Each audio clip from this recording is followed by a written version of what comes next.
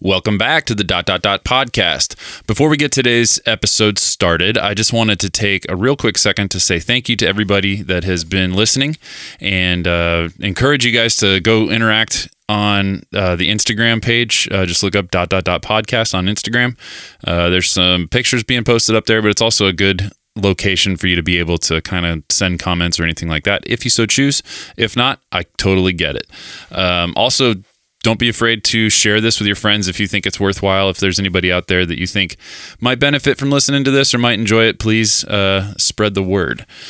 Today is kind of a unique opportunity for us. Myself and Adam decided to go ahead and also incorporate our good friend Justin into today's conversation, because Justin has some very interesting perspectives on this whole thing that's been going on, and we kind of wanted to pick his brain to see what he knows and what he might think of things. So give you a little backstory. Justin was the lead guitar player in the band that Adam and I had back in the early 2000s. We were called Cody, Codie. I honestly don't think that you can find that stuff anywhere on like Spotify or anything like that, just because it's from so long ago. So I don't know. If you're listening to this, you probably know who all three of us are personally. But if not, that kind of gives you a little backstory. Three former bandmates. Now we're all grown up and we're all anxious about things that are going on. So without further ado, here is our first menage a trois here on the ... podcast. Enjoy.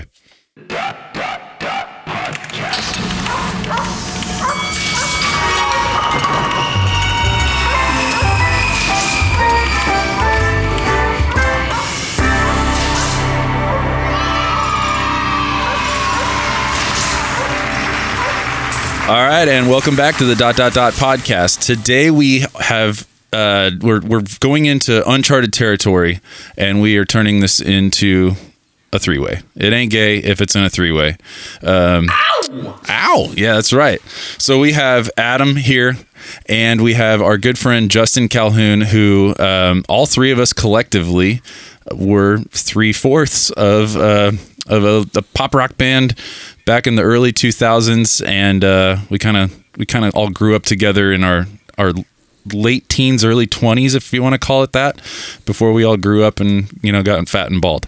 So without further ado, speak for yourself there, buddy. Yeah, exactly. So that's Justin. Young and virile. Right. So we have Justin here today. Hello, everybody. And Justin, tell us a little bit about yourself. Where you living before all this stuff went down, and where you at now? Right. Well, before I was cloistered away from the rotten world of the virals and all the nastiness that's going on outside, I was living in Transylvania, and that's totally untrue. Boston, Massachusetts, and was there via Springfield, Missouri sometime before that, and California before then, and that's really boring, so I don't really want to talk about that very much. Right now I'm in Arkansas. That's really exciting. Okay. And that's the first time that sentence has ever been spoken. Indeed. I'm in Arkansas. That's real exciting. Yeah, not Boston, not that great. Arkansas, all right. Okay. Well, so we, Adam and I, we've kind of turned this into just a COVID conversation. Him and I, when everything started popping off, we started talking, and we were like, man, this is scary. This is real. And it's happening, and my God, and it's happening fast, and we just wanted to talk about it. So we decided to have these conversations and kind of, beat up and evaluate the things that were happening to us and that we were seeing and experiencing.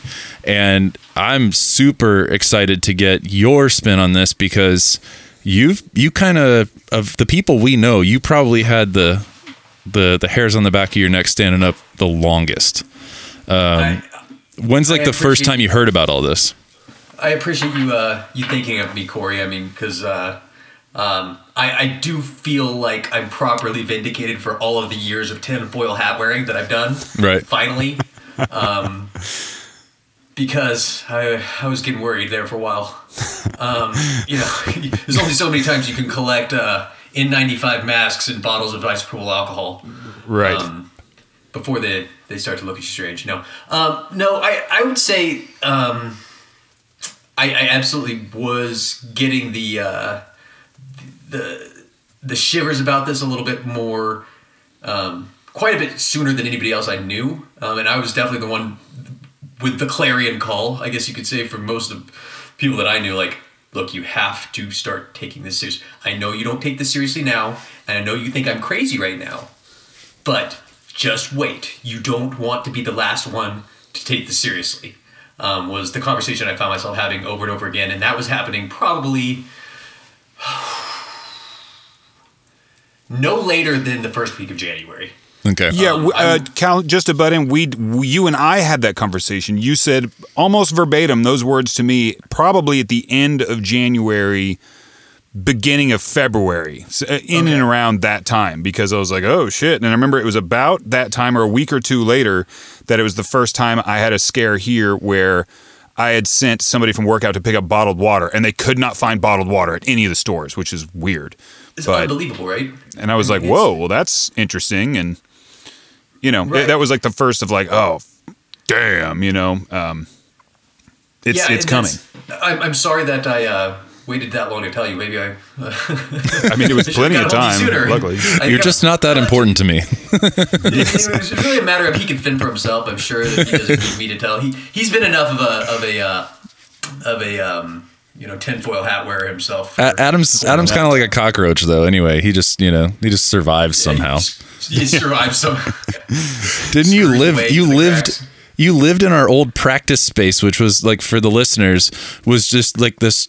Probably should have been condemned brick building, and there was a disgusting couch like on the ground that's just nasty. And Adam called that home for several months. In the middle of the winter, without any kind of climate control. I'll point out, and also no restroom.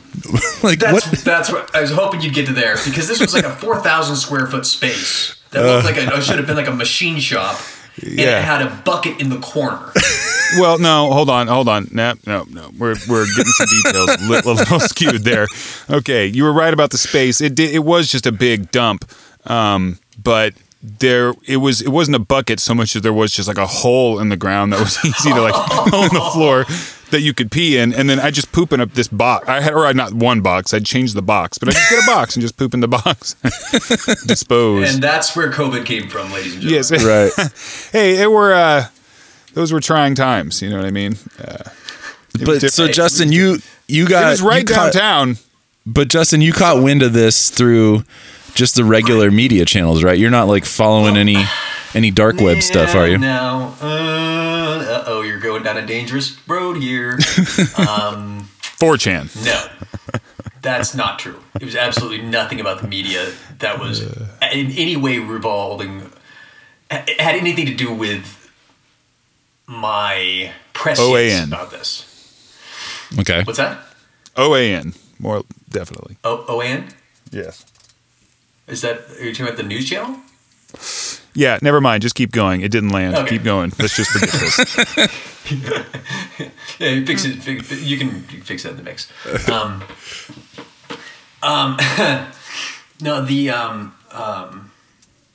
I've been kind of an internet rat for a long time. Kind of the same way that Adam lives in cockroach kind of infestations in physical life. I sort of live that way in the internet. Okay. And so I'm a pretty avid image board follower in terms of 8chan, 4chan. When all the fappening, all that stuff was happening, I was the fappening. Who could forget? Right. So all the anonymous stuff that happened, in the early 2000s. I've always been a fan of all those kind of operations. So I was pretty. I started listening in and participating in the Q movement actually on the second day that Q was posting on the 28th of October in 2017. So I was pretty clear, pretty quickly on top of that, just because I was a poll tard, I guess they might say. Okay. And for anybody who doesn't know, don't go looking. was- It's not worth it. don't. It's too late now. If you haven't got it, you're 5,000. You're way too late. You're late. Yeah. But there was a lot of junk on there, of course, as always. But if you're an avid user of those sorts of junk boards, you get to sift through to find the gems, and there were absolutely gems that were coming out, and stuff that was coming out of China. And you can curate the things that cater to your interests too. Precisely, and from there we're getting a lot of links to people who were taking video of people that were, and this is, as far as we can tell anyway, what it appears to be is people that were taking video from Wuhan, and were able to get the video out prior to the real net coming down over China, because they had VPNs or other kind of stuff that's vaguely illegal but wasn't really as big of a deal until there was a big crisis that the CCP had to come down on. But when I started seeing those videos, I was like, this is not normal. Because, I was seeing some of the videos about people getting sick, and they were dropping in the middle of the street, and people were talking about how they were dropping dead. I was like, wait a second, this isn't right. People are saying that this is like the flu or something. Right. And I don't know of any flu that makes you stop living immediately. Yeah, dead in your tracks, literally. Right. It'd be like one of the more famous videos, and is this lady just standing at a bus stop, and she just falls face first into the ground and just convulses, and then dies, presumably. And there was just video after video after video coming out, and there was a couple of different sources that were getting linked into that were just really dire about the situation. Right. And so I had my hair on fire real quick about it. But what was it like? But obviously, you said you started to get spooked in early January, which is around the time that it started falling into mainstream media. Right. Is that kind of the fact that it found its way to mainstream media and it out of the darker corners of the internet that you've been hanging out in? Was that kind of like validation that maybe this might be even more real Absolutely. Yeah. Absolutely, because that's the thing. And anybody who trolls the internet like that has to realize you get a scare a minute. The world's going to end all the time. Right. So once you started seeing that verification happening, that the mainstream media is giving this the airtime that it is, even though at that time specifically, and I indict every single one of them for the way that they tried to play it down, and over and over and over, I was yelling at the TV when they were saying, there's no significant risk to Americans. Right. And it's like, I understand what you're saying. I understand that the likelihood of you getting it tomorrow is not good, but that's not the way to be responsible and transparent with them. Yeah, American people aren't like immune. Exactly. And there was just that was a really frustrating time for me, actually. So and is that around the time you started kind of letting people Exactly. people know that you thought about? Yeah, exactly. That's when my mom can verify this, and I did. Corey can attest to this. I talked about it earlier today that I sent the warning signs through my family and said, Tiffany, get out of California now. They're going to close the borders. Just said every possible scary thing I could to try and get her to get out. Right. I told my mom, I said, Mom, every single mask, N95, P95, P100, anything you can find with a letter and a number next to it, buy it. Anything you can find that looks antiseptic, bleach, alcohol, anything like that, buy it. Lysol, that looks buy it. Antiseptic. It just looks antiseptic. If it looks clean, like it could kill a virus, get it. UV lights, perfect. I want 5 of them.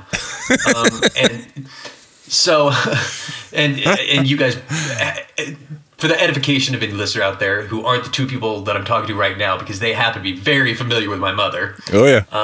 My mother is a recklessly efficient provisioner. Yeah. Reckless. That's amazing. That's a good way to put it. You guys can. I think the first time I ever went to your house, it was, I was like think you were probably like a junior in high school. I had just graduated, and we were like, I think that was like the first time we ever tried to like. You graduated? Yeah, we ever tried to like start a band or whatever, and like things went long. Whatever. I think it ended up that we all just ended up deciding to spend the night at your house. Your house was the first place I'd ever been in my life where somebody said, "Oh, here, you probably need a toothbrush, right?" And like a drawer opened up, and there was like 300 toothbrushes in there. I was like, "Oh, well, sweet, I'm squared away for like ever if I needed to stay here." So. Exactly. The COVID preparation began many years ago. Right. I think that was like the winter of 2000. So 20 years ago. Damn. That is a perfect example. That's exactly my thoughts. And so if you can imagine that kind of a mentality, that is my mom, who would stock a million toothbrushes in case I happen to have friends spend the night that would maybe need to brush their teeth. Right. Then you can imagine the way that she responded to me saying, "Oh God, the world's ending. Get everything you can." Right. She did exactly that. So that's part of the reason why I am in Arkansas and why I'm proudly in Arkansas right now, because this woman amazingly managed to get the PPE of every freaking kind ever. Like I said, every kind of mask, every sort of gown, every sort of like 70% isopropyl alcohol, 91%. There are literally 48 fucking bottles of isopropyl alcohol downstairs. So we can thank your mom for the shortage. Your mom is single-handedly. Mom. Way to go. You know what? The numbers in Missouri are spiking, all because of one woman. But you know what? They only got mad at the people that tried to sell it off. Right. I had no intention of selling any of it. Right. No, Yeah, bitches, right. This is all mine. Yeah. Right. I'm worried for my tinfoil hat health. So But the real question, Justin, is: do you have enough toilet paper? You know what? I don't. That's the one thing I don't have. Everyone's problem. No, are you kidding me? That's the one. That's the thing that she always has. She has Right. that. I didn't even have Plenty to of use that. shit Mom, tickets. yeah, Mom, you do have like 100 rolls downstairs, right? Okay, great. So I don't. So you left Boston. You left Boston to be with your family, and in a safer situation, and you're kind of in a position you're just waiting things out, or do you have plans to return, or what's going on there? Yeah, that's a great question. I do have to go back and check on things. I'm sort of feeling out how to what extent I'm going to wear a gas mask or what when I get on a plane. I'm not really sure. Of course, I have those. I've had those for years, though. Right. But no, actually, legitimately, that's funny. That's actually a funny story. I did go to the Army surplus store in the first week of January. Really? Yeah. And just when I first started hearing any sort of the slightest inkling about there being a problem with air, when they were starting, because I mean, I don't know if you recall, like, and it's really kind of devastating how little they truly know about this virus right now as is. Yeah, it's pretty small. There's not a lot of information, it seems like. It's a little scary, because with the amount of proficiency that we have in virology, in what we think of as these sciences that we've been studying for quite a long time, there's just so few definite answers. And those were even less so, of course, at the beginning of January, when the only thing we had was anything, just rumors coming out of Wuhan. Right. So maybe it wasn't the first week of January, maybe it was like the second week of January. But I went up to the Army surplus store, and I was just like, the guy, I mean, was side-eyeing me the whole time, and I don't blame him. But at the same time, I was like, I'm right. When I'm sitting there digging through all the gas masks, I bought 5 gas masks and about 12 cartridges. Wow. So I spent about $300 at the Army surplus store. Yeah. But you know what? If I have to go back in an airport, you're damn well sure I'm going to be wearing one, because I don't want your cooties. Yeah. Right, no doubt. No, that's... Well, I mean, that's the thing to do. At least you have it, you know what I mean? And Exactly. And it's like, and I didn't, it was a little weird. I was the first person wearing a mask anywhere I saw. Like, even like the N95 masks. Now it's the popular thing du jour. Right, of course. But you know, at the same time, I wanted to be the first person because I wanted everybody around to see that people were starting to wear masks, so that they knew that they needed to probably start thinking about wearing a mask too. Even if they weren't immediately doing it, they needed to be seeing people doing it. Sure. And then the other side of it too was that the added benefit was when they saw you with a mask, they cleared the hell out of your way. Yeah. Yeah. Yeah. So that's the added bonus. It's weird, man. I wore one. The first time I wore one was at the grocery store that's probably been about 4 or 5 weeks ago now. And I did it because my wife is paranoid and she loves me. And she was just like, you're going to go in there. You're going to put on that mask. You're going to keep your sunglasses on. You're going to put on these blue rubber gloves. Really be cautious about what you're touching. I was like, okay, yeah. And, I was pretty much at marching orders like I would get from my mom or something like that. But I did it. And I was literally the only person in there with anything on. Looked like you scrubbed up for an operation, and everybody was just like, and everybody was like, wow, whatever. It's like.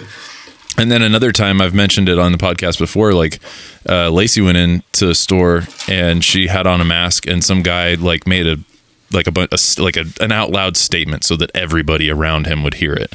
He was wanting to be heard, and he was like, everybody needs to chill out with all this paranoia. It's not, life's going to go on. You don't need to cover up. And Lacey's like, I kind of felt like an idiot because I had that on, but it's a little comforting, I guess, like the self-conscious piece of all of us. I mean, everybody's doing it now. So everybody's right.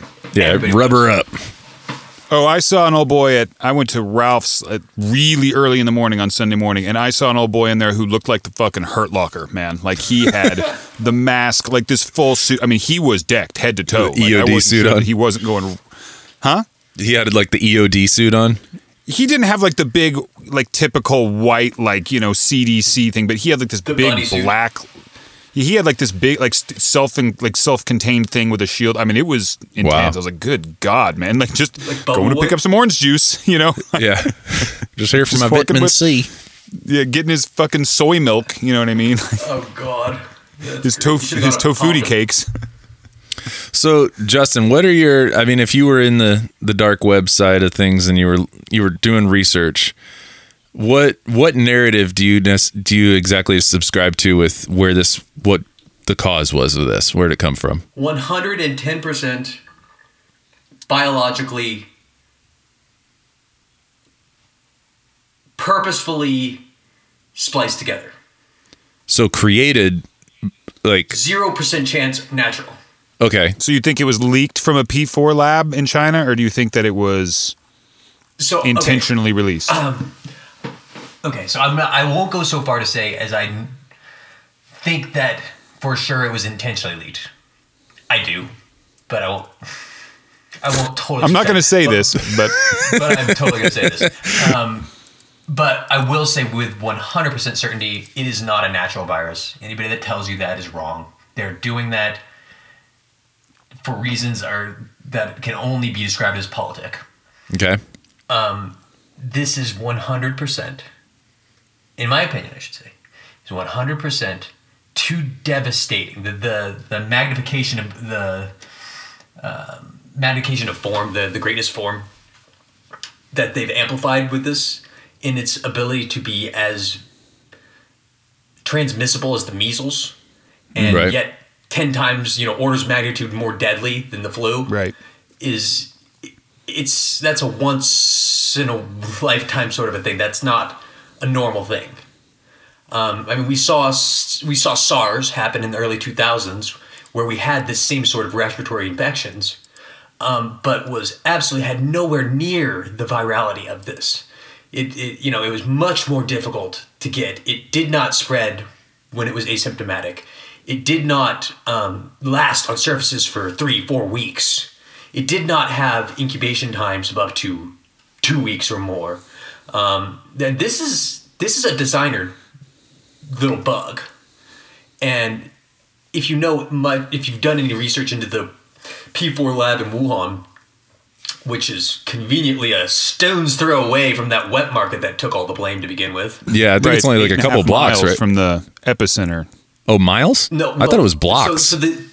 So there's two locations there actually. So there's the equivalent of the Wuhan Center for Disease Control, which is literally like 2 blocks from that wet market. But then there's also a P4 lab, which is what they I guess would be like the highest biohazard. The Wuhan Institute of Virology, right?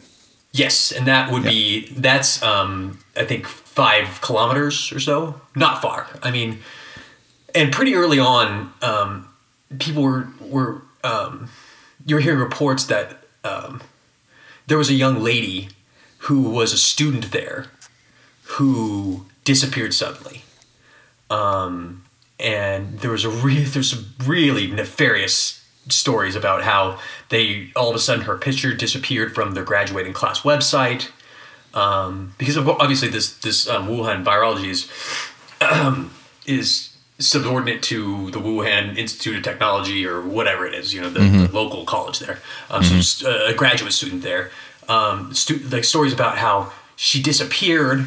She was supposedly patient 0. And she disappeared off of like everything on the internet, and then like people kept like text messaging her, and then out of nowhere 2 weeks later they would get text messages back like, "Oh no, I'm just fine, don't worry, just went to go see grandma in freaking Seoul," or something. Like, what? Right. Like just something like didn't make any sense, and now she's been completely scrubbed from existence. Wow. Okay. And so she's the one that was believed to be patient 0? Patient 0, right. Did she have like did she actually have like, from your research, did she have like a function and a purpose within the institute? A graduate student. So she was a student and she was probably studying the viruses and stuff?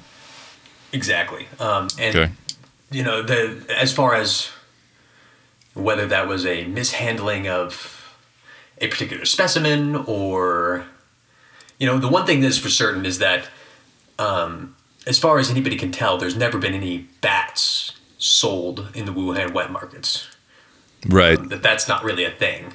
Now, there have been examples of monkeys and things that have been test animals from that Wuhan lab that have been sold into that wet market, which is an absolutely devastatingly disgusting indictment. Right. No kidding. On that culture.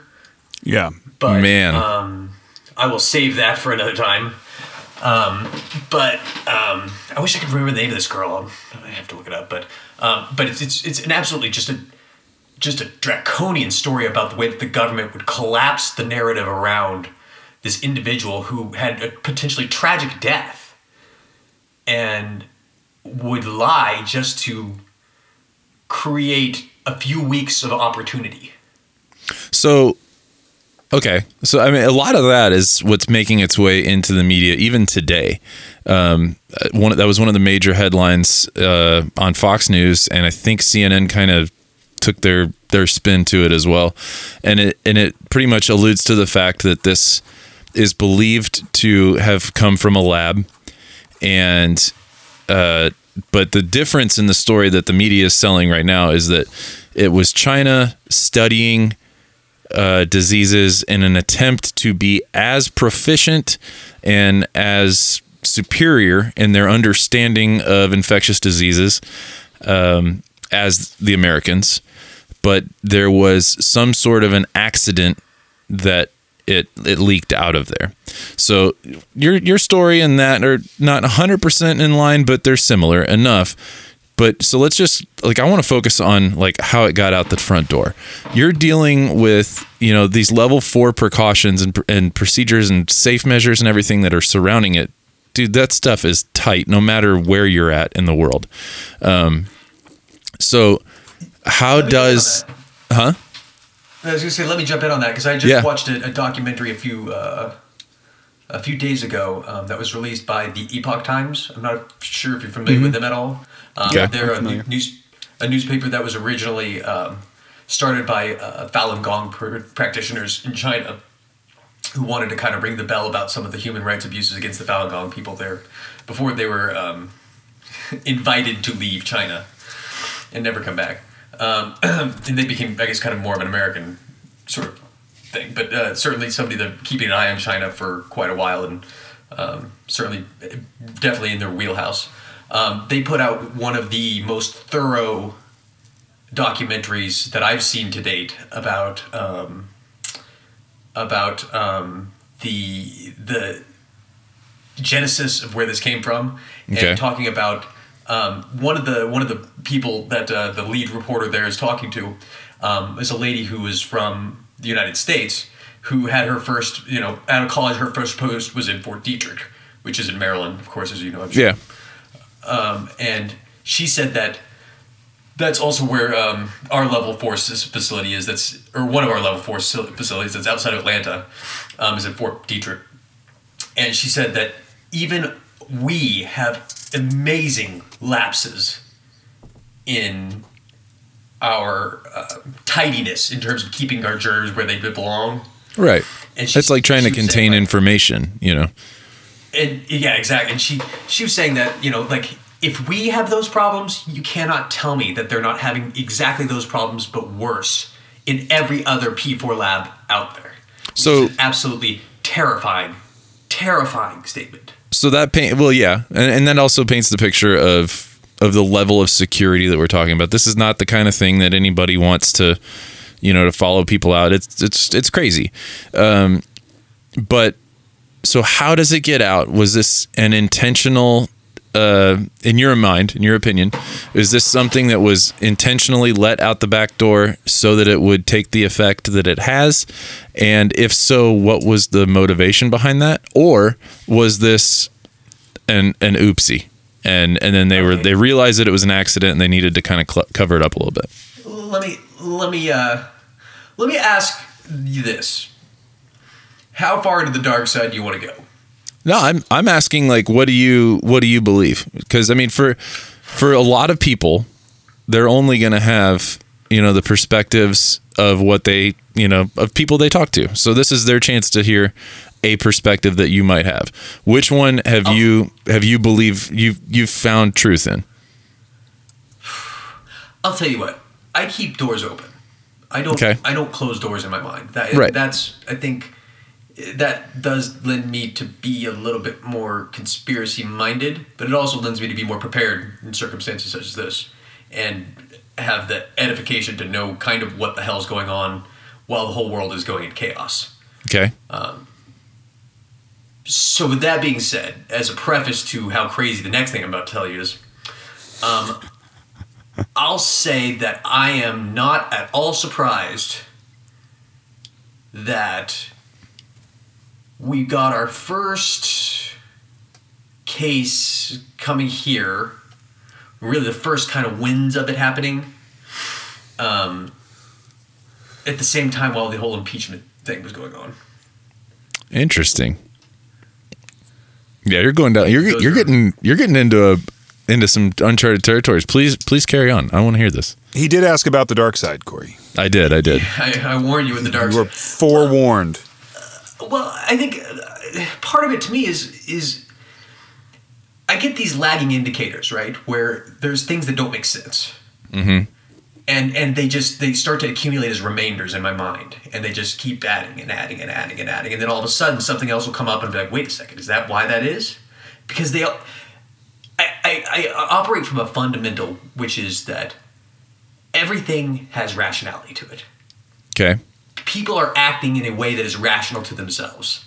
Right. So, in one way, shape, or form, somebody's gaining something out of something. It's rational as it's relevant. Exactly, right. So, I guess I say that to say, what didn't make sense to me was the whole pacing of the impeachment thing. How it was rush, get to the house, and then stop. And wait. And wait. And we're not sending it to the Senate. And we're not sending it to the Senate. And we're not sending it to the Senate. And then the virus is whispering, and we're sending it to the Senate. And it was just like those two things just happened at the exact same time.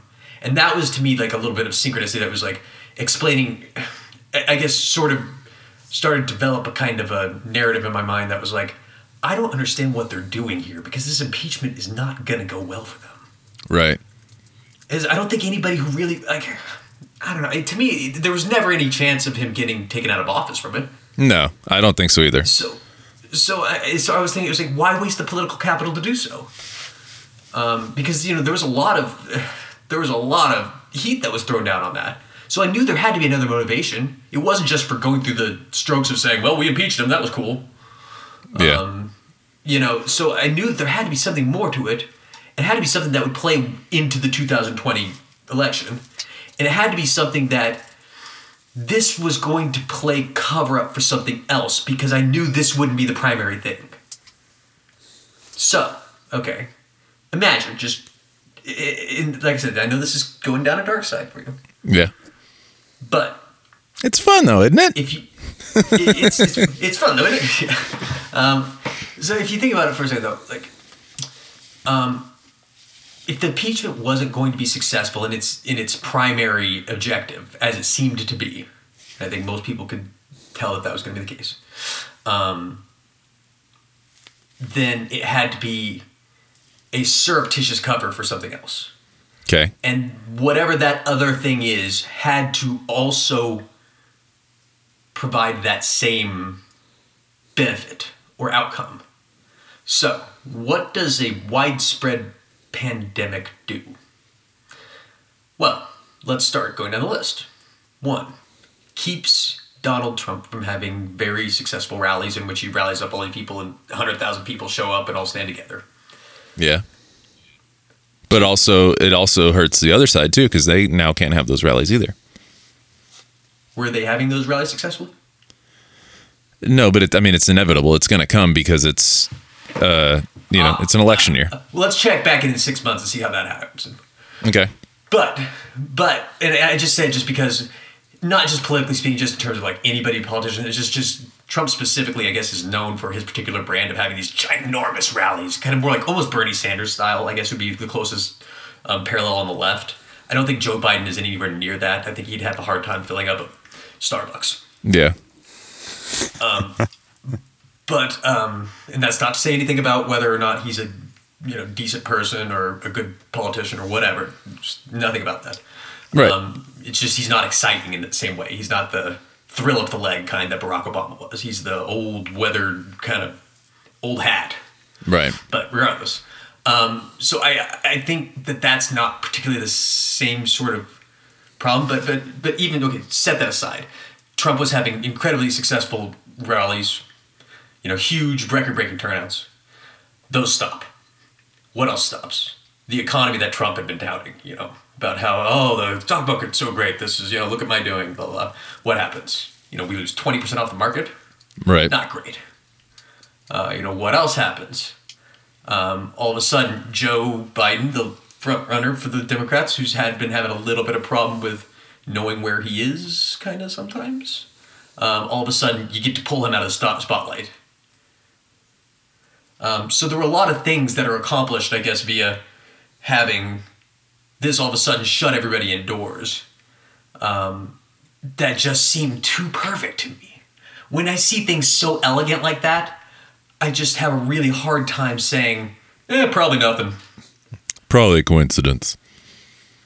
Probably just a total all during an election year, like all at the same time. I mean, it definitely is exact perfect time. Right. It's elegant. I guess that's what it's an elegance to it that I feel is it's just too good to be true. It's either too good to be true, or it is literally it just happens to be a perfect storm. I mean, there's really only two ways you can go. Like, you know what I mean? Like, it really is all just. It's all just either just completely a freak and total accident, or somebody totally planned it, because that's the only other thing it could be. So if it was planned, who planned it? Oh, that's the question. Because the only reason I asked that is because, dude, I think some big crazy things have happened in our government. And usually when those big and crazy things happen, it might affect 1, 2, 3, maybe 5 other countries, right? But it's never there has yet to ever be something so big that was just in our interest or a party's interest that has ever affected to this scale ever. Right. So That's powerful, man. Like, there has to be some crazy motivation. And I don't know, what were you going to say, Adam? well, I was going to ask, does this, Justin, does this tie in, or Corey, does this tie in with you at all with like the Rockefellers or Bill Gates and the ID 2020 and, you know, that whole thing? Like, I mean, because that seems to be the face of what they're trying to do, at least what Bill Gates is trying to do. And if the Rockefellers are a part of it, Doesn't it seem perfect? It seems pretty perfect, and old Bill's been out there talking about it for a while, hadn't he? You know what I mean? So is, you know, if you're one of those tinfoil hat people, you have undoubtedly heard that, what is it, from that 9/11 documentary or whatever, from one of the Rockefeller people who's like, oh, we're all going to have chips, it's all going to be crazy, you know, it's just enslavement, whatever, you know. This is the proverbial iron is hot. Yeah, zeitgeist. That's what it was, or something like that. Yeah. But yeah, the proverbial iron is hot. You know, right? You know, I mean, so it's textbook, man, and that's what makes it so devastating. Because I wanted to believe these were just fancies, that they were just kind of fun little stories to tell. You know, boogeymen almost. Yeah. But I don't believe that anymore. So what? I am. How does this happen then? Like, this becomes a maniacal plan. You know, by a group of persons, and they sabotage the research facility that this leaked from, and then they facilitated a leak, so to speak. I don't think that sounds nearly as crazy as what you're trying to make it sound. No, I'm not trying to make it sound crazy. I'm just okay, maybe I'm more so trying to beat up and dissect the mechanics of it. How does I guess I should how say, many players get involved? Well, let me attach another little thread to this. This all happened, and I don't know, for some people don't know. I do attend classes at Harvard, and so we were pretty quick. Just had to get that one in there, didn't he? Just had to get it in. yeah. So I'm smarter than so we were pretty quick to hear about Dr. Lieber, who was arrested for having spent the last 13 or 14 years in the 1,000 Talents program in China.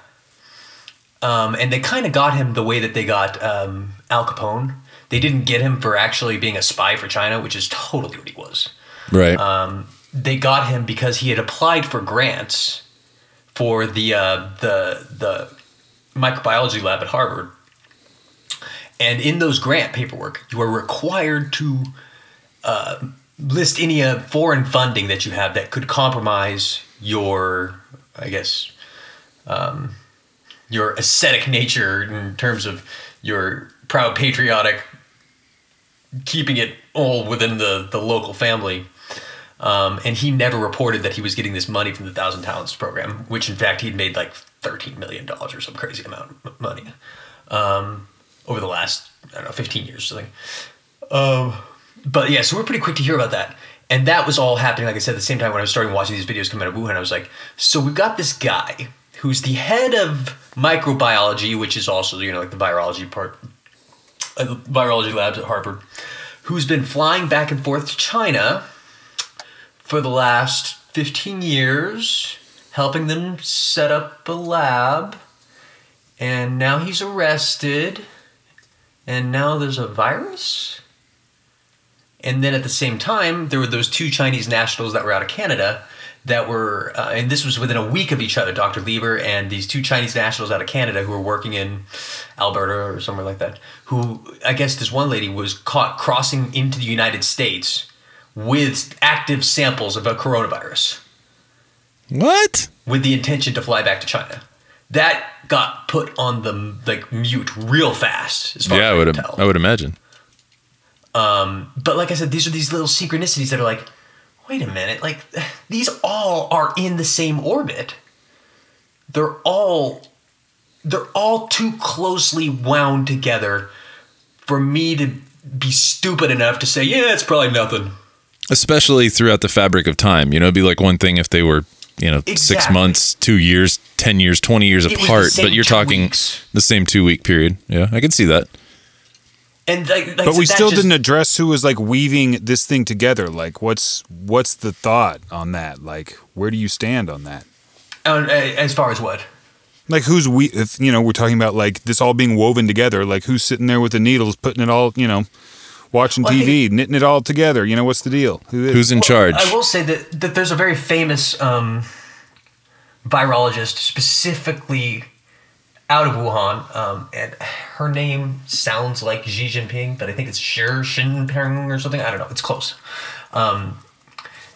And she's really famous for her study into coronavirus and magnifications of scale or greatness of scale. Like there's a term for this that I'm missing right now, but that in her research has all been based around bat-based coronaviruses and using the CRISPR protocol, which is gene splicing, for taking bits and pieces from these spike proteins out of certain viruses and inserting them into other viruses to make them more communicable, which is just the kind of disgusting sort of research we should absolutely not be tolerating. Yeah, it's playing God.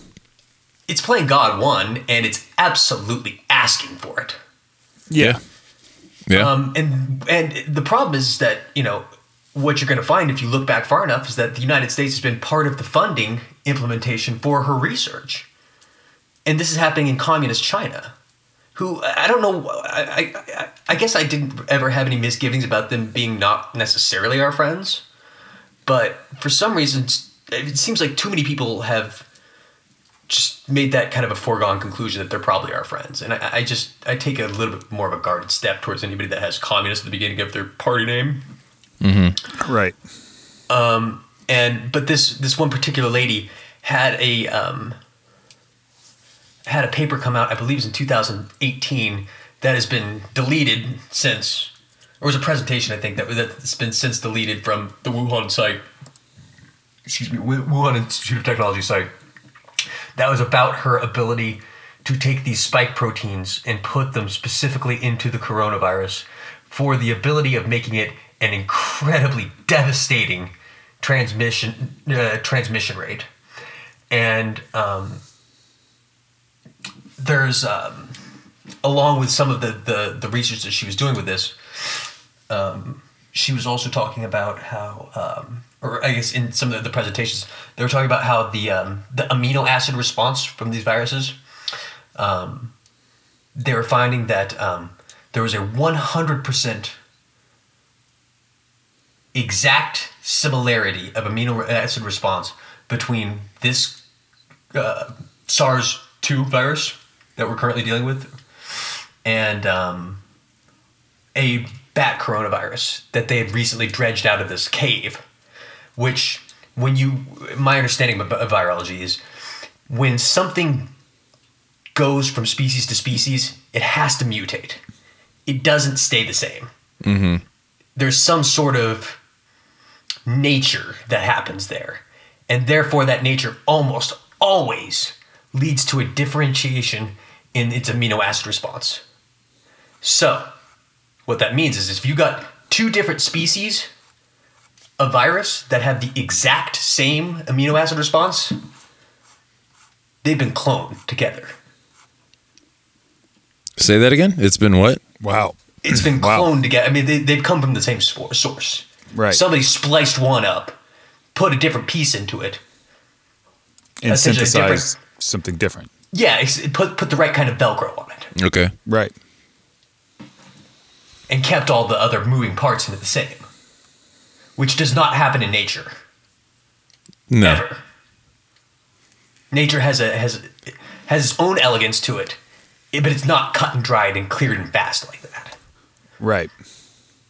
It's you would see something with like, if it moved from a bat to a person, then you would see maybe one person would get it, but it wouldn't be that transmissible in people. It would have to mutate again within that person.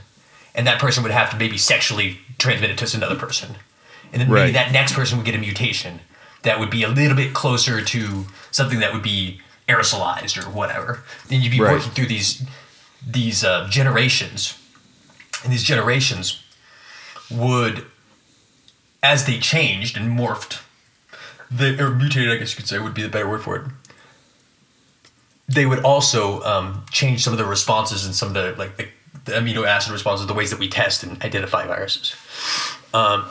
So when you've got essentially two different ones that are identical, there's some fuckery happening. Yeah. Well, so you're talking about a Chinese virologist that also had sponsorship from the United States. Do you mean like educational institutions? Do you mean like federal grants? Do you mean both? Okay. So basically this has been created, and at this point it is just a matter of but at this point it's basically a matter of figuring out if it was a human error, which is I've been doing some research here. There's actually a wonderful. I need to send you this article from Medium, because this information I'm pulling is this stuff that's quoted from Medium. This guy wrote this article, and this says that basically 65 to 80% of like incidents leading to potential exposures from labs is like human error. So no, it doesn't seem like a coincidence that this lab was so close to the wet market where, was the epicenter of this, the epicenter of this. I guess I could just end it there. We just have to figure out if it was an accident or not. And that's really where, if it was malintent or not. And that's really where it comes in. Is this elegance or is this accident? So you tend to believe it's elegance. I'll tell you, there was a couple things whenever I was first hearing about this that were real scary. And I haven't totally put him to bed yet.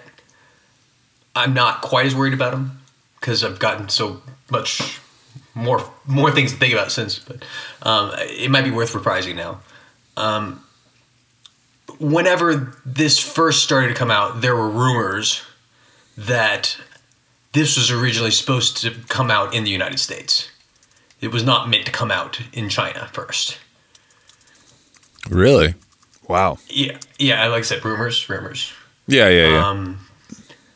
That this was about 4 years ago. There's a famous Chinese general that had written a book, which I think roughly translates to like infinite warfare. He had been, I guess, asked to grade whether, in a direct head-to-head fight with the United States, whether the Chinese military would fare well or not. And he had come to the conclusion that they would get their asses kicked. China would? Corey. Yeah, you're welcome. World's greatest Air Force, isn't it? We got this, man. Don't worry about it. Don't you worry about it. So what they do. So he's asked to make recommendations.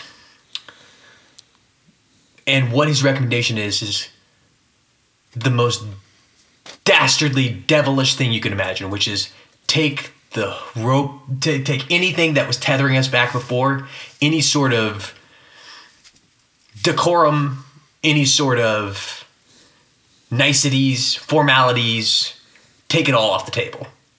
Anything we can do to destroy the other people we'll do it. Which could mean terrorism. It could mean bioweapons. It could mean anything.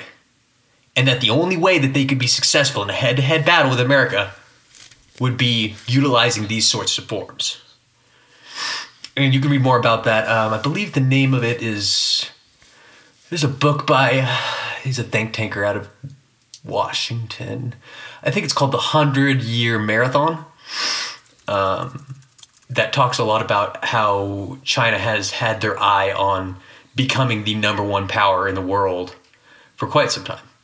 And so, as I said, some people looked at this as kind of a declaration of war, so to speak, and had been almost waiting for it, given that Donald Trump, whenever he was first greeted in the as coming as an emissary from the United States, he was the first president ever invited into the Forbidden City to have dinner. Right. Yeah. Right.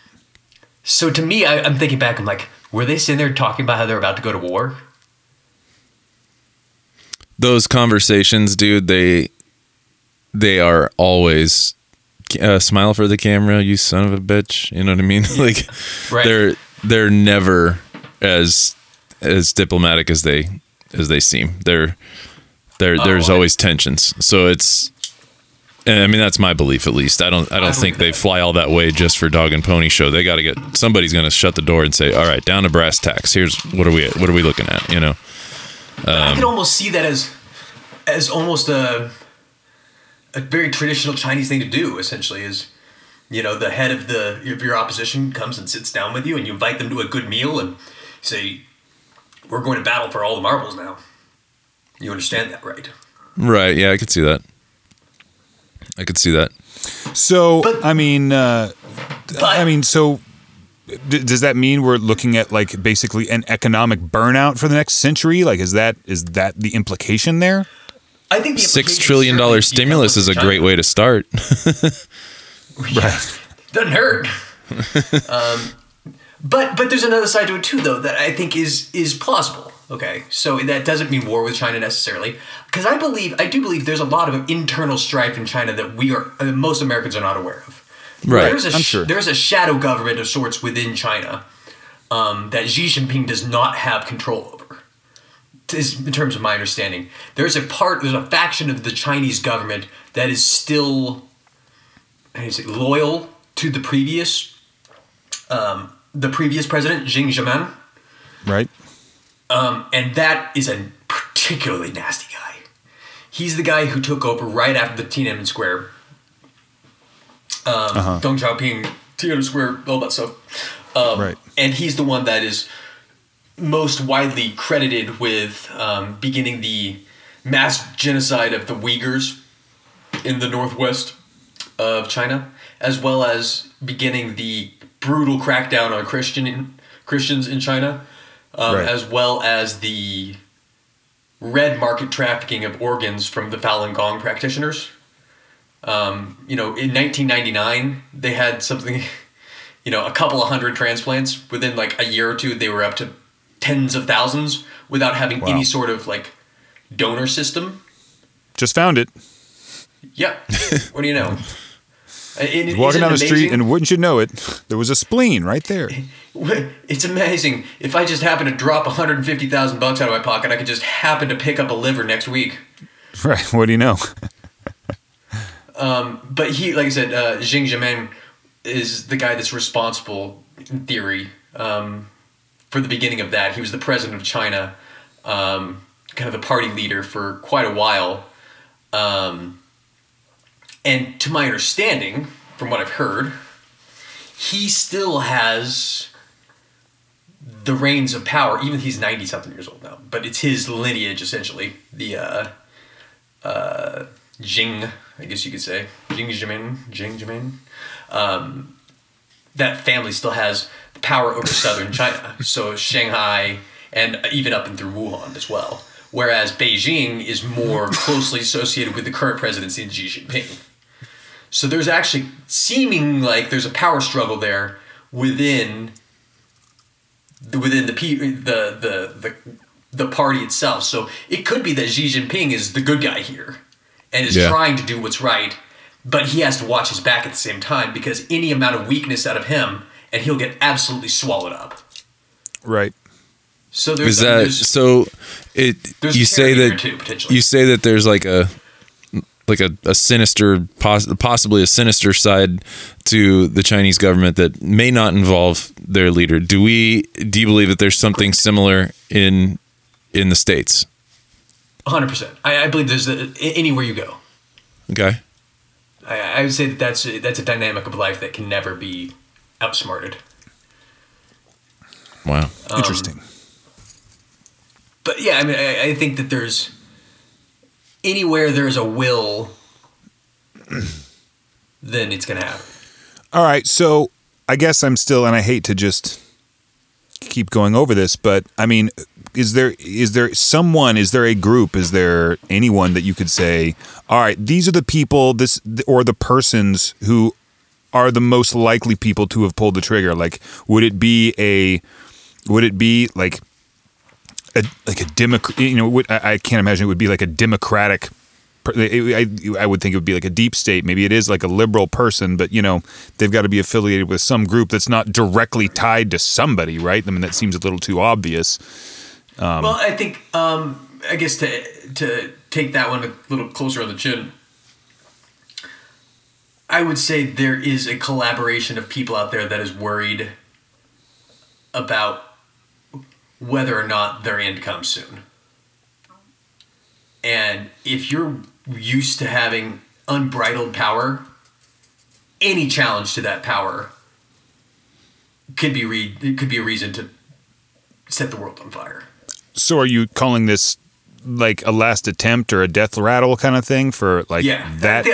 I'd say the dead cat bounce. So we're back to like a drain the swamp sort of situation kind of thing. To me, that's what makes the most sense, and maybe it's not that, but like to me, I see desperation in this. Because think about it, I've lived for however many years, and this is only a distant nightmare. Yeah. The kind of stuff you read about in like a Tom Clancy novel. Right. Yeah. Never, ever did I fancy that this was going to be me actually hunkering down with my family for however many freaking months. That was my next question. What do you think? I mean, you're thinking months, you thinking years. I mean, really, it seems like there's really nothing. The earliest thing that we can hope for is just a very effective medical treatment that will, keep you from getting extremely sick before there is a vaccine. You know what I mean? So there's the other side of it. You just covered two other sides there that are. I think when you're dealing with these things, there are a lot of interested. There are a lot of stakeholders. Okay, so I don't know if anybody's worked within a corporation before, a project management side, when you talk about the relevant stakeholders have to, submit their notes on the blah blah blah. There are a lot of people that are tied up into anything, any decision that's made, any action that's taken, specifically something this big. I think that there's a relevant stakeholder in terms of a cure or a vaccine. I think there's a relative stakeholder in terms of the actual process of the genesis of the way that a virus gets out there and causes hell on earth in certain ways. I think there are people who have something to gain from that. I think that there could be a syndicate of interested parties that all had something to gain out of this. Inevitably there would be, right? I mean, and I guess that's what I mean. It's like inevitably there's going to be people that are going to benefit from whatever happens, especially anytime. The more crazy something is, the more serious something is, the bigger somebody's going to profit on it. Absolutely, 100%. So think about it. Gilead Sciences just happened to have remdesivir in development, which is this cutting-edge antiviral drug. That within the first week of us hearing that there's an outbreak of some sort of SARS-like illness in Wuhan, China, the United States government sends over a big old box of remdesivir, and which the CCP immediately patented in China, bastards. Bastards. But it's just interesting to me. Once again, the elegance. You're right. There's a lot of very, very, very, very coincidental things, or somebody totally did all this shit. It's conceivable It's like, but at some point, I think that's something that's that's really worth hashing over. I mean, I just cannot figure out why people think that the more sane approach is to presume that all of these things that seem to be connected aren't connected. Right. To me, that's as nonsensical as assuming that, I have two left feet just because, I can't dance. So of course I can dance. Have you looked into, I'm sure if you're looking into, things with relation to this, what have you looked into about like things that China has done with us with regard to information warfare? Information warfare is something, I'll be honest, I knew nothing about until I was stationed in Japan, and the Air Force has information operations officers, and that is their job, is just to kind of understand essentially like propaganda and how information 100%. can be used as warfare. 100%. And I got to sit through a couple. They were non-classified briefings. They were just like gee whiz information kind of things that it just makes you think in a different level. It makes you think for yourself as opposed to thinking and just believing what is sold to you on the media. So there's all kinds of theories out there about information warfare campaigns that are being launched on us on a daily basis just through social media. Exactly. To get us not as, and the idea being not so much that like this is going to be like a missile that hits us. It's going to be like the guy that shoves a guy in the bar and then immediately ducks and lets everybody else in the bar fight. So he got them to destroy each other by instigating something. I think that stuff's really interesting too. That's incredibly interesting, and if anybody wants to know more about that, I would suggest this is edifying as it is terrifying. Look up the imitable Dr. Michael Aquino, who was, I believe he was in the Army Information Warfare Specialist, who was also a practicing Satanist. Satanist? And yes. Okay. And fully known, that was his religion with the Army. And he developed a lot of the information warfare protocols back in the 70s and 80s. Okay. To my understanding, anyway. Absolutely terrifying. It makes my stomach turn to even think about him. And if the thought of him isn't bad enough, look at his eyebrows. Yeah, I'm looking at him now. He's a fucking freak. Yeah, he's got something going on up there, doesn't he? He's got something going on. But anyway, Corey, I think you absolutely hit on one of the most important things that has been, illuminating to me, which was that there is so much at stake within the world. To believe that anything is left to chance is just a fool's errand. Yeah. There are billions of people out there, and every single one of them wants something. And they're all playing in the same market. So once again, to believe that things just happen, sort of, maybe, and especially when they happen in certain ways, to have certain outcomes that all certain happen to either disadvantage one person or advantage another person, to believe that those things are connected, I think that takes a special sort of rigidity against logical thinking. Well, and not even that. I mean, just necessarily, you got to entertain the idea that what the average person wakes up and thinks about on a daily basis probably isn't the whole thing, because even if it's not a matter of like a major takeover, like what you're kind of implying might be going on here, there's going to be a constant struggle, even at with a low roar. It's just 100%. Everything operates at a different level than what we digest normally. So and I think you hit on the nail on the head whenever you were talking about how you have these information warfare specialists out there that are just kind of laying seeds everywhere they go. They sort of they don't, maybe they're not making you think something, but they're making you think something that's going to later make you think something else that is what they originally had in mind. Or they make you think something that makes you mad at somebody else, which was actually what they wanted to do in the first place. Well, it's like psychological warfare too, because you're not necessarily 100%. It's not like walking up to somebody and shooting them with a gun. It's like walking up to somebody and saying choice words so that they go and shoot themselves. Exactly. It's like, how did that happen? It's so nefarious.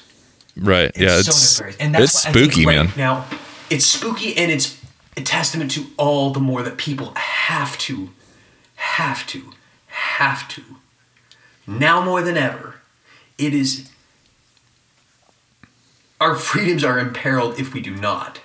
we have to be better about not just being headline gawkers. We have to read the subtext. We have to read through to the end of it. Because if we don't, then we will get caught up in all of these made-for-TV little bits and bytes that are what ultimately end up shaping crowds into certain ways and into certain corners. But the average person, like the average Joe Schmo, do you think the world is better off that they know about all the craziness that's going on behind the scenes? Or are we all better off, having people just... I don't think the average Joe Schmo exists 1 year from now. Really? You think it's going to evolve that fast? You think so? Well, I don't think you have a choice. So something has to be not undiscovered, but unveiled or discovered. I think there is an awakening of sorts. Yeah. I do.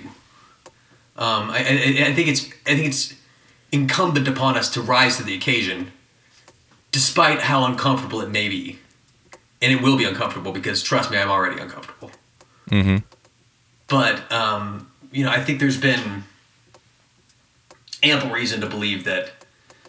I mean, once again, I without going too crazy off the side, I'll say that. Excuse me.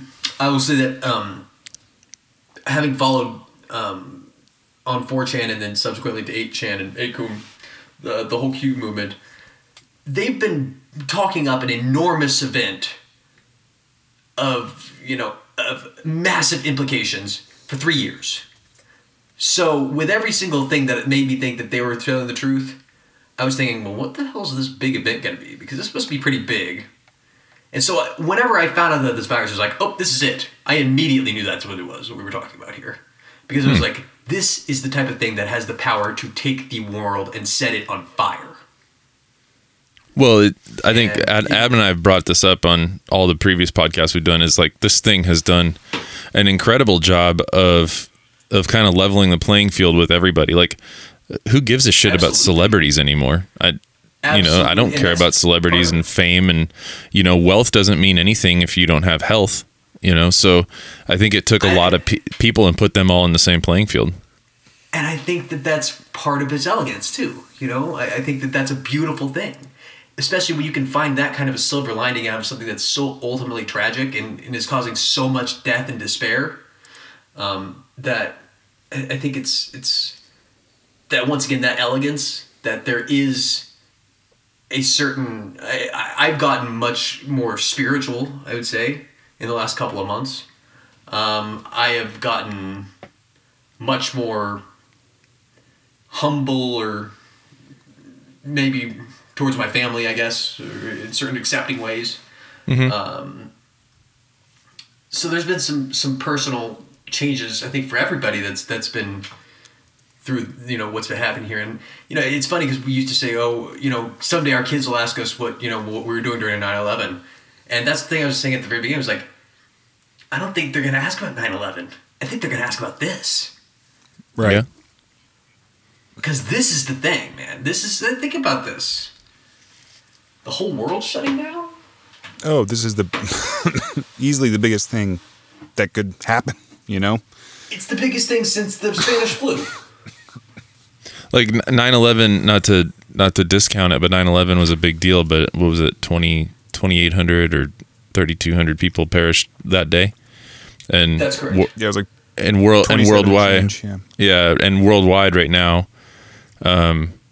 you're what, 28,000, or have we crossed 30,000? In the United States is 28,000. Yeah, 28,000 dead in the United States alone, plus the worldwide casualties, and it's out of hand. So allow me to toss this back to you guys then.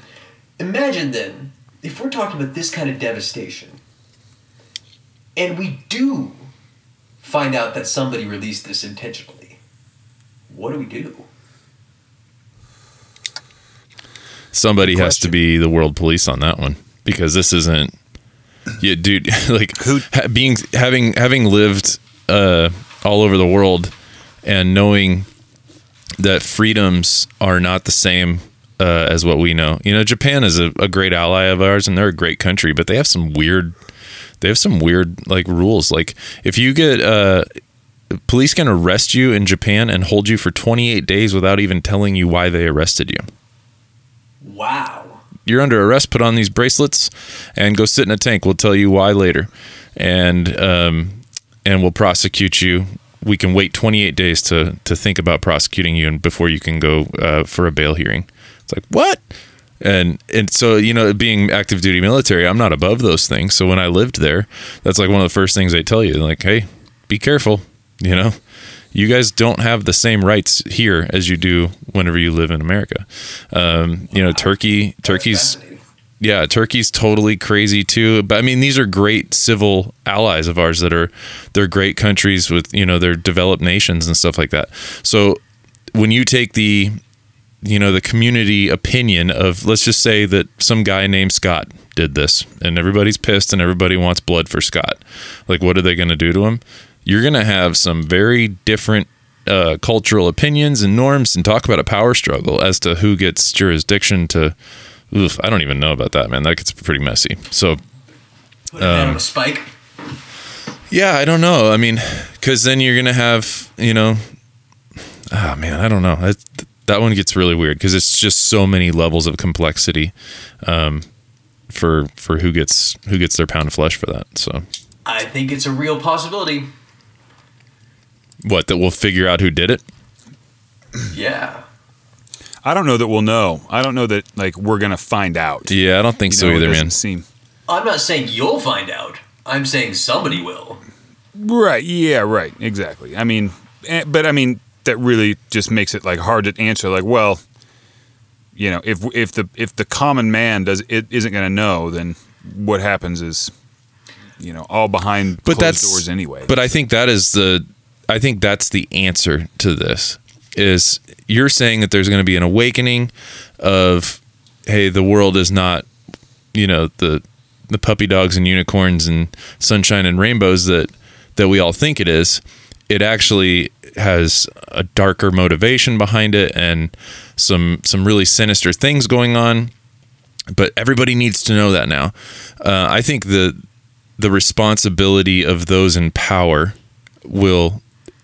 I think it is, and I think they will try to resolve it in a way so that they can restore that blind. I agree. That blind, trust and order, because that's the second yeah, they have to, because you want to talk about the end of the world. It's whenever people realize that the organization and the structure doesn't exist at all. You know, right? That it's all within our minds. And that's 100% the absolute horror story, and that's the reason why I think it is imperative that we do get back to some semblance of normalcy sooner than later, because if we let this thing all just kind of fade from our minds, we'll be in feudal America within 3 years. Right. Oh yeah, I mean, you get at some points, you know, you do have to motivate people to go back to work. Like I know over the last month, like it's been hard to even think about going back because of the threat of this thing. But at some point, people have to do something. I mean, mental health is going to be greatly affected. Not to mention, people are going to have to start making money because there are going to be a lot of kids born in the next 8 to 12 months. Yeah, that are a lot of domestic violence cases. Yeah. Well, that's already gone up substantially, and we know pregnancies are going to go up because we also know there's a condom shortage because, when word got out that, you were supposed to be wearing gloves and stuff, I guess in China, like people were buying condoms and just using those on their fingers to use, like the ATM or whatever. So you got a billion Chinese people trying to buy condoms all at once, and then they're making the condoms. Then you turn around and we don't have any condoms, and man, there are going to be a lot of kids here real soon. I mean, pulling and praying. I mean, it's a lot of pulling and praying, and there's going to be a lot of unanswered prayers. I'll tell you what. I mean, people are going to have to make money. They're going to have to support their kids. There's going to be more mouths to feed. Like, something's going to have to happen at some point. Like, but to go to the big picture of this, I think the big picture on it is that if they don't restore civil order, if they let it slip out of control, all of that means nothing, man. The guy that supports his family by being a barista at Starbucks, guess what? His job doesn't exist anymore. The guy that became a hunter-gatherer.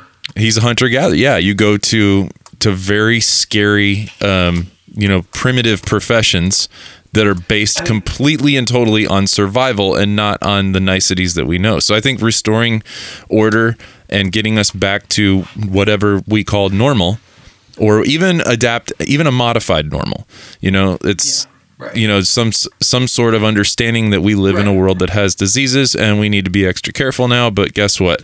You can still go to Starbucks, you can still get that pumpkin frappuccino. Oh, that sounds amazing. I want everything right now. I just want to consumerize just everything. Like, give me Dunkin' Donuts, pumpkin spice latte.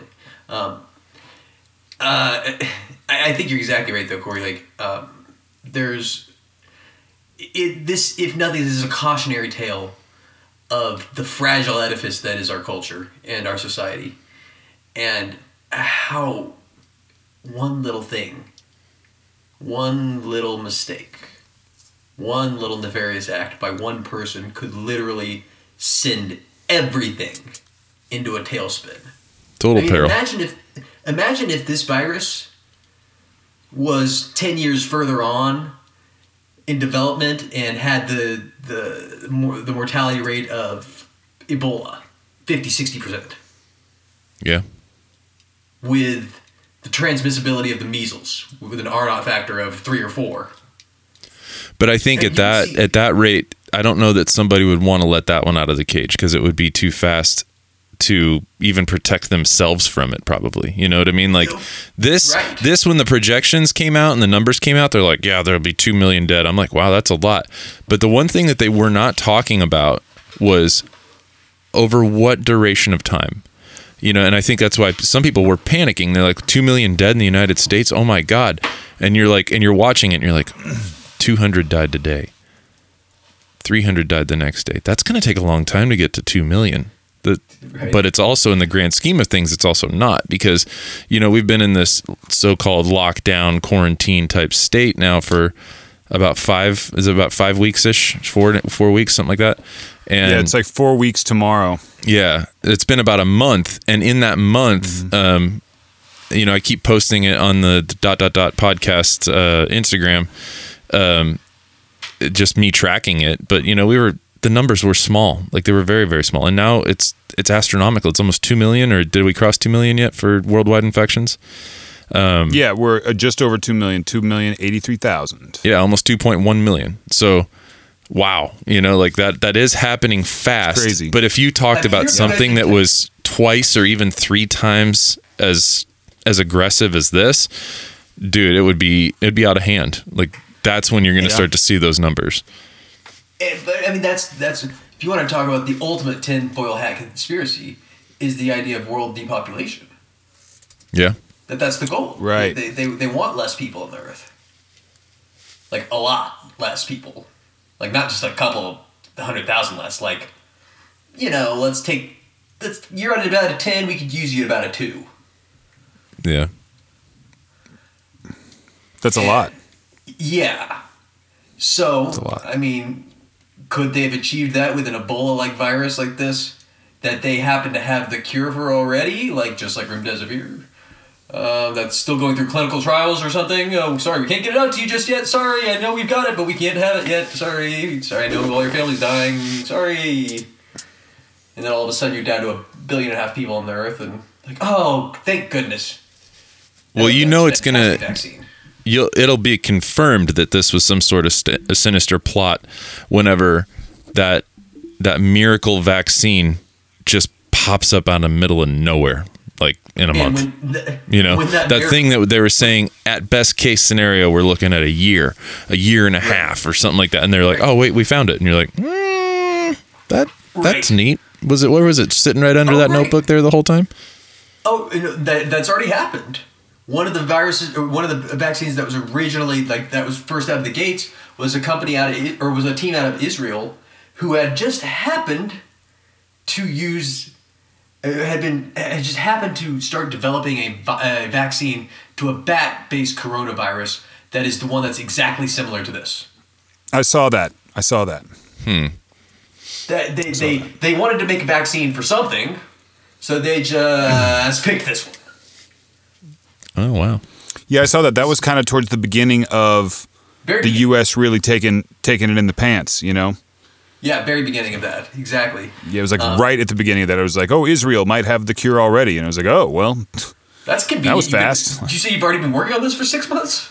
Yeah, right. Yeah, it seemed odd. I mean, you know, like there's clearly like, I mean, I know there's been a lot of research just lately anyway on the possibility of a coronavirus happening. I mean, that's, you know, like I know that South Korea was like extremely prepared. I know that Taiwan was extremely prepared.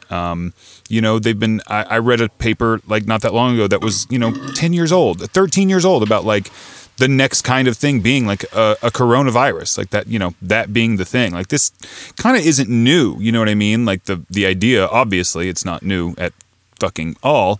But it seems like it's been in the social consciousness more, or it seemed like it even was before this whole thing, years before this thing started. Sorry, guys. You're good. COVID's acted up.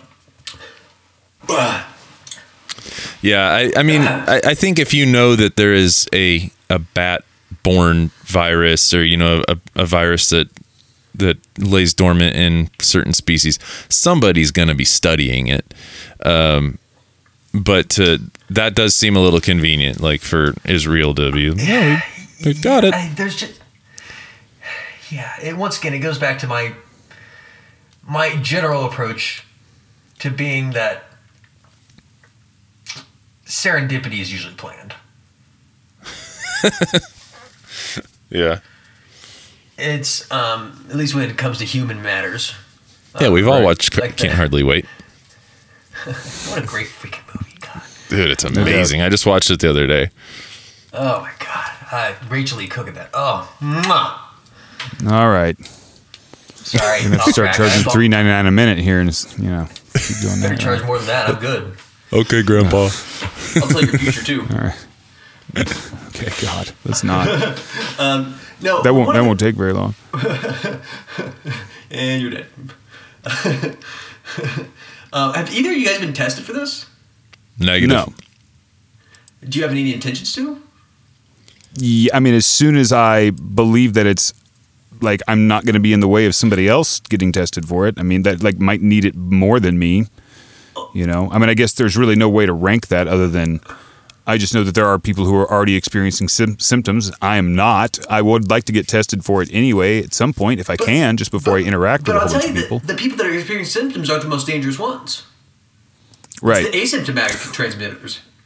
Well, and that's the thing. I mean, that's why I want to get tested. Not only because, you know, I don't want to spread it to anybody else, but I mean, that's the thing. That's why, I mean, we are going to start opening back up here soon, but man, this is going to just keep coming back. I mean, there's nothing because we haven't tested enough people. I mean, we're testing 100,000 people a day. That's great. It'll take like 10 years to fucking do everybody at that rate. Well, Adam, wasn't it you that told me that story that like some guy got tested and it was negative and then like he died of it like 6 weeks later or something like that because they realized that he contracted it like a week after he was tested negative. Well, I don't know if that was me, but they found out that a lot of those tests actually were contaminated with it. Yeah, they were faulty. Yeah, faulty not just in terms. A lot of them were giving false positives. First of all, yeah. But beyond that, there were other ones that were not necessarily giving false positives, but literally had the virus in the test. Oh, really? How's that possible? How's that possible? I don't know the specifics about it, like whether it was like a spit cup that you put your mouth on. I have no idea, but like, but there was actually they literally had people that contracted the virus because from the test cartridge itself.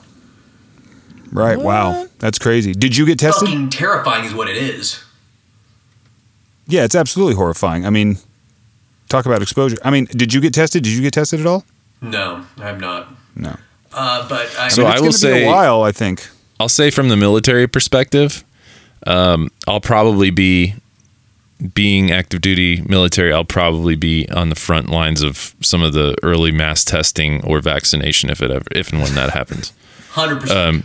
I've been stuck by so many needles. I've lost count. I don't even shit. I'm probably already immune to this damn thing with all the needles I've had stuck in me. Very nice. Like no, you name, well, you name some weird bug, and they stick that in the arm of everybody in the military because they don't know where they're going to send us around the world. And if they go to malaria, you name it,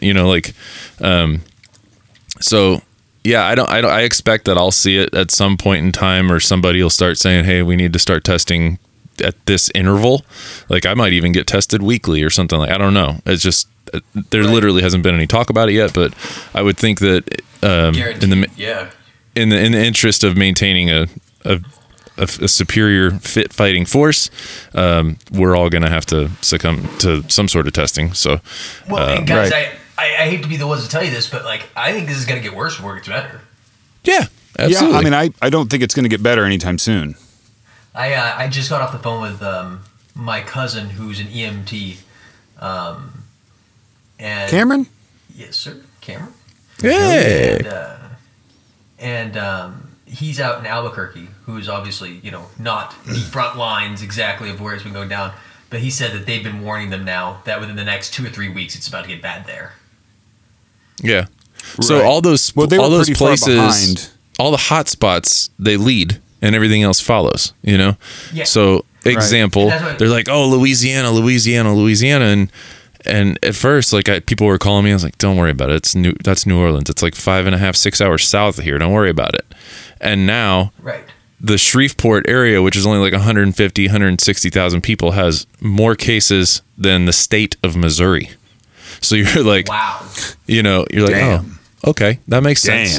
Because everything it's going to follow. We're geographically closer to New Orleans. New Orleans had huge numbers, and then bam, So. Well, it's also my understanding that there are a lot of people kind of flouting sort of down there. From what I heard from my relative there, was that there's a lot of people still going to church, a lot of people going out to eat, a lot of people still, Yeah, so from the time I was sent home and told to start teleworking and whatnot, you go stir crazy a little bit every day, and we weren't going out, but like every day around 5:30, we'd be like, let's go for a drive. So we throw the kids and the dog in the back of the car, and we just go for a drive around town just to go see what's going on. And there was a lot of people out. Most of the parking lots were packed, and a lot of that was people provisioning and and freaking out a little bit. But at the same time, you're like, this isn't any kind of calming down. It has since improved.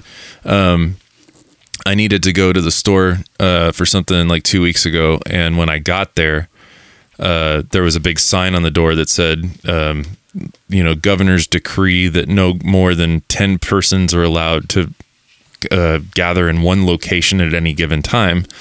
So that store was abiding by that and saying that one in, one out. Yeah, 1 in, 1 out. We affected we're max capacity right now with 10 people inside this little store, and I'm like, oh my god. That's how Trader Joe's was. Yeah, Trader Joe's has been like that here for a while. So, yeah, I think it's starting to get better, but I mean, everybody's getting on board with it a little bit more. Like I said, when I first went out, I was the only person wearing a mask and gloves, and I felt like an idiot, and now everybody's got them on. So, yeah, exactly. Well, I just heard today they were talking about how New York and Connecticut have made it mandatory to wear a mask outside. Yeah, that just happened today. Yep. But I do think that we're thinking about, okay, we're kind of getting fatigue of being inside and and we want to get back to live. And, when can things open back up? The second they start to open back up, shit's gonna hit the fan. Oh yeah. Oh yeah, 100%. And you're gonna watch the stock market come back down. You're gonna watch all kinds of hell rain down. Well, I agree with that, but I also disagree with that in the sense that I think there are going to be a lot of people that are going to, they now have a heightened sense of awareness, and they're going to exercise caution. My family is prime example. If they started waving a green flag tomorrow, Lacey's still not going anywhere. It's just the way it works. She's, nope, I'm not going. I really do not worth it. That's correct to some extent. I think that even without that, we still have a slow burn happening where there's parts of the country that are going to have to get worse before they can get better. Just even in terms of Boston. Right. So, for example, Boston has less than 20,000 cases. And Boston has in terms of like the number of hospital beds, like per capita, probably the best in the country. I can't think of anywhere else that has, Mass General, Boston Brigham Women's, Harvard Medical School, all those things. Right. All Sure. in one place that, probably they probably have 10,000 hospital beds in the city limits. Okay. Even though they've not been one of the hotspots, they're going to have to be at some point. It's going to have to burn through the population. Yeah, statistically, thinking, like, just looking at stats, they're definitely they meet the demographic of the perfect storm. Tons of people. Exactly. Living on top of each other. I mean, even Los Angeles hasn't been really badly that affect. Like compared to like other cities of its size, like isn't nearly as bad. You know what I mean? Like they thought Los Angeles was going to be like completely decimated by this, and really, like there's been what. Hold on. In fact, I'm going to look right now. In Los Angeles County, there's been 10,000 cases, 10,500. So I absolutely have to give it to Gavin Newsom. He has done a really good job. As from what I've seen. A really good job. It seems like we've taken it seriously out here, and it's like going. It's for as good as things can go, it seems like it's gone that good. Now I'm just waiting for an earthquake. Could be better. As far as I can tell. I don't think I keep, the first 2 weeks or whatever, looking at the numbers, I was like, man, it's not looking so good. And then suddenly it was like, wait, our numbers really aren't getting much crazier. Like we're kind of swapping back and forth with Pennsylvania out here for being number 6 on the list, which is pretty incredible from the most populous state of the union, Well, and I think that's a testament also though to the difference in population density on the West Coast versus the East Coast. Right. Well, 100%. Totally. It totally is. I mean, because I remember whenever some of the horror stories that were coming out of like Hong Kong when it first spread to Hong Kong, they were saying that there was a woman who had it on the 8th floor of a building who gave it to a man on the 4th floor of the building. That had no context. I've been to Hong Kong, and what she did in between those 4 floors, she probably infected 9 jillion other people. Like it is so densely populated there. It is unreal. I'll never forget it. It's so weird. And when you're in Hong Kong, you're out, the airport and everything is on what's called Lantau Island. And, and that's like a big open natural, I don't know how many acres it is. It's massive, but at the same time, it's very, it's nature based, right? And then you take the train. It's technically a man-made island, isn't it? Lantau Island? No, it's natural. Are you sure? Yeah, I'm pretty sure, dude. It's massive. I'm going to throw the challenge flag on that, but go ahead. Okay. Anyway, but then you take the train in, and the train goes underneath the water. And as you come out, I will never forget it. Like you start noticing, oh, okay, cool. We're coming out of the tunnel. Here's daylight. And all of a sudden you pop up and you're in Hong Kong and you are like, oh my God. Like the buildings are just super skyscrapers. They're right on top of each other. There is no room for anything. The fact that sunlight finds the ground just blows my mind when I was there, just because of just because of the how big the buildings are and how close they are and how much like shadow they cast. Like you're just like, my God, this is so dense. This is unreal, and it doesn't seem to end. So you see a place like that, and you're like, this is. It makes New York look like a landscape. Like it's just it's unreal. So the fact that they haven't gotten hammered worse. That airport is on reclaimed land, by the way. I believe that means it's man-made. So really, but I will say though, it's hard to believe it's big. As a consolation prize, you Corey, that your description of Hong Kong and experiencing like that was quite Dickensian. It made me a little bit, had a little thrill in my leg. Oh, I think you're a Dickensian. What? I don't know. Yeah, you're a Dickensian. I'll show you Dickensian. Do you think we've blown hard enough for tonight? I do believe so. I believe we're rutting into hour or minute, at least 100-ish. Jesus Lord. You guys talk too much. Yeah. Hey, I we're was not just the ones about with to tell you to shut up. We're not the ones with the crazy, wacky ideas about the Chinese. Okay. Guys, By the this way, was fun. Corey, I think you really should be. appreciate it. Corey, I think you can be expecting your discharge orders tomorrow. Oh God, I hope not. You may not want to be known After as this- associated with me. After this maniacal drivel hits the airwaves, it's gonna be over for you. I think you were complicit. So Yeah. Viewer discretion advised. The following has been edited for content as well as for time. yes. Oh my. Well, God. we will have to do it again. Adam and I have been doing this pretty Yes. regularly. Justin, if you are froggy and available, we would love to have you back on here. I love Dude, he's you in guys so Arkansas. much. He doesn't have shit to do. There's nothing going happening. on except for to baste myself in all these conspiracy theories and then shit the good ones out to you. Well, I think then you are our new expert witness as far as tying I gotta together go find the. some stuff. Yeah. Go ahead. I'm sorry. Oh, I God. was just thinking about all the other things I have to start looking up now. Okay, well, I'll get on it, fellas. I appreciate you thinking of me, and love you all very much. And until next time. Absolutely. Oh, yeah, brother.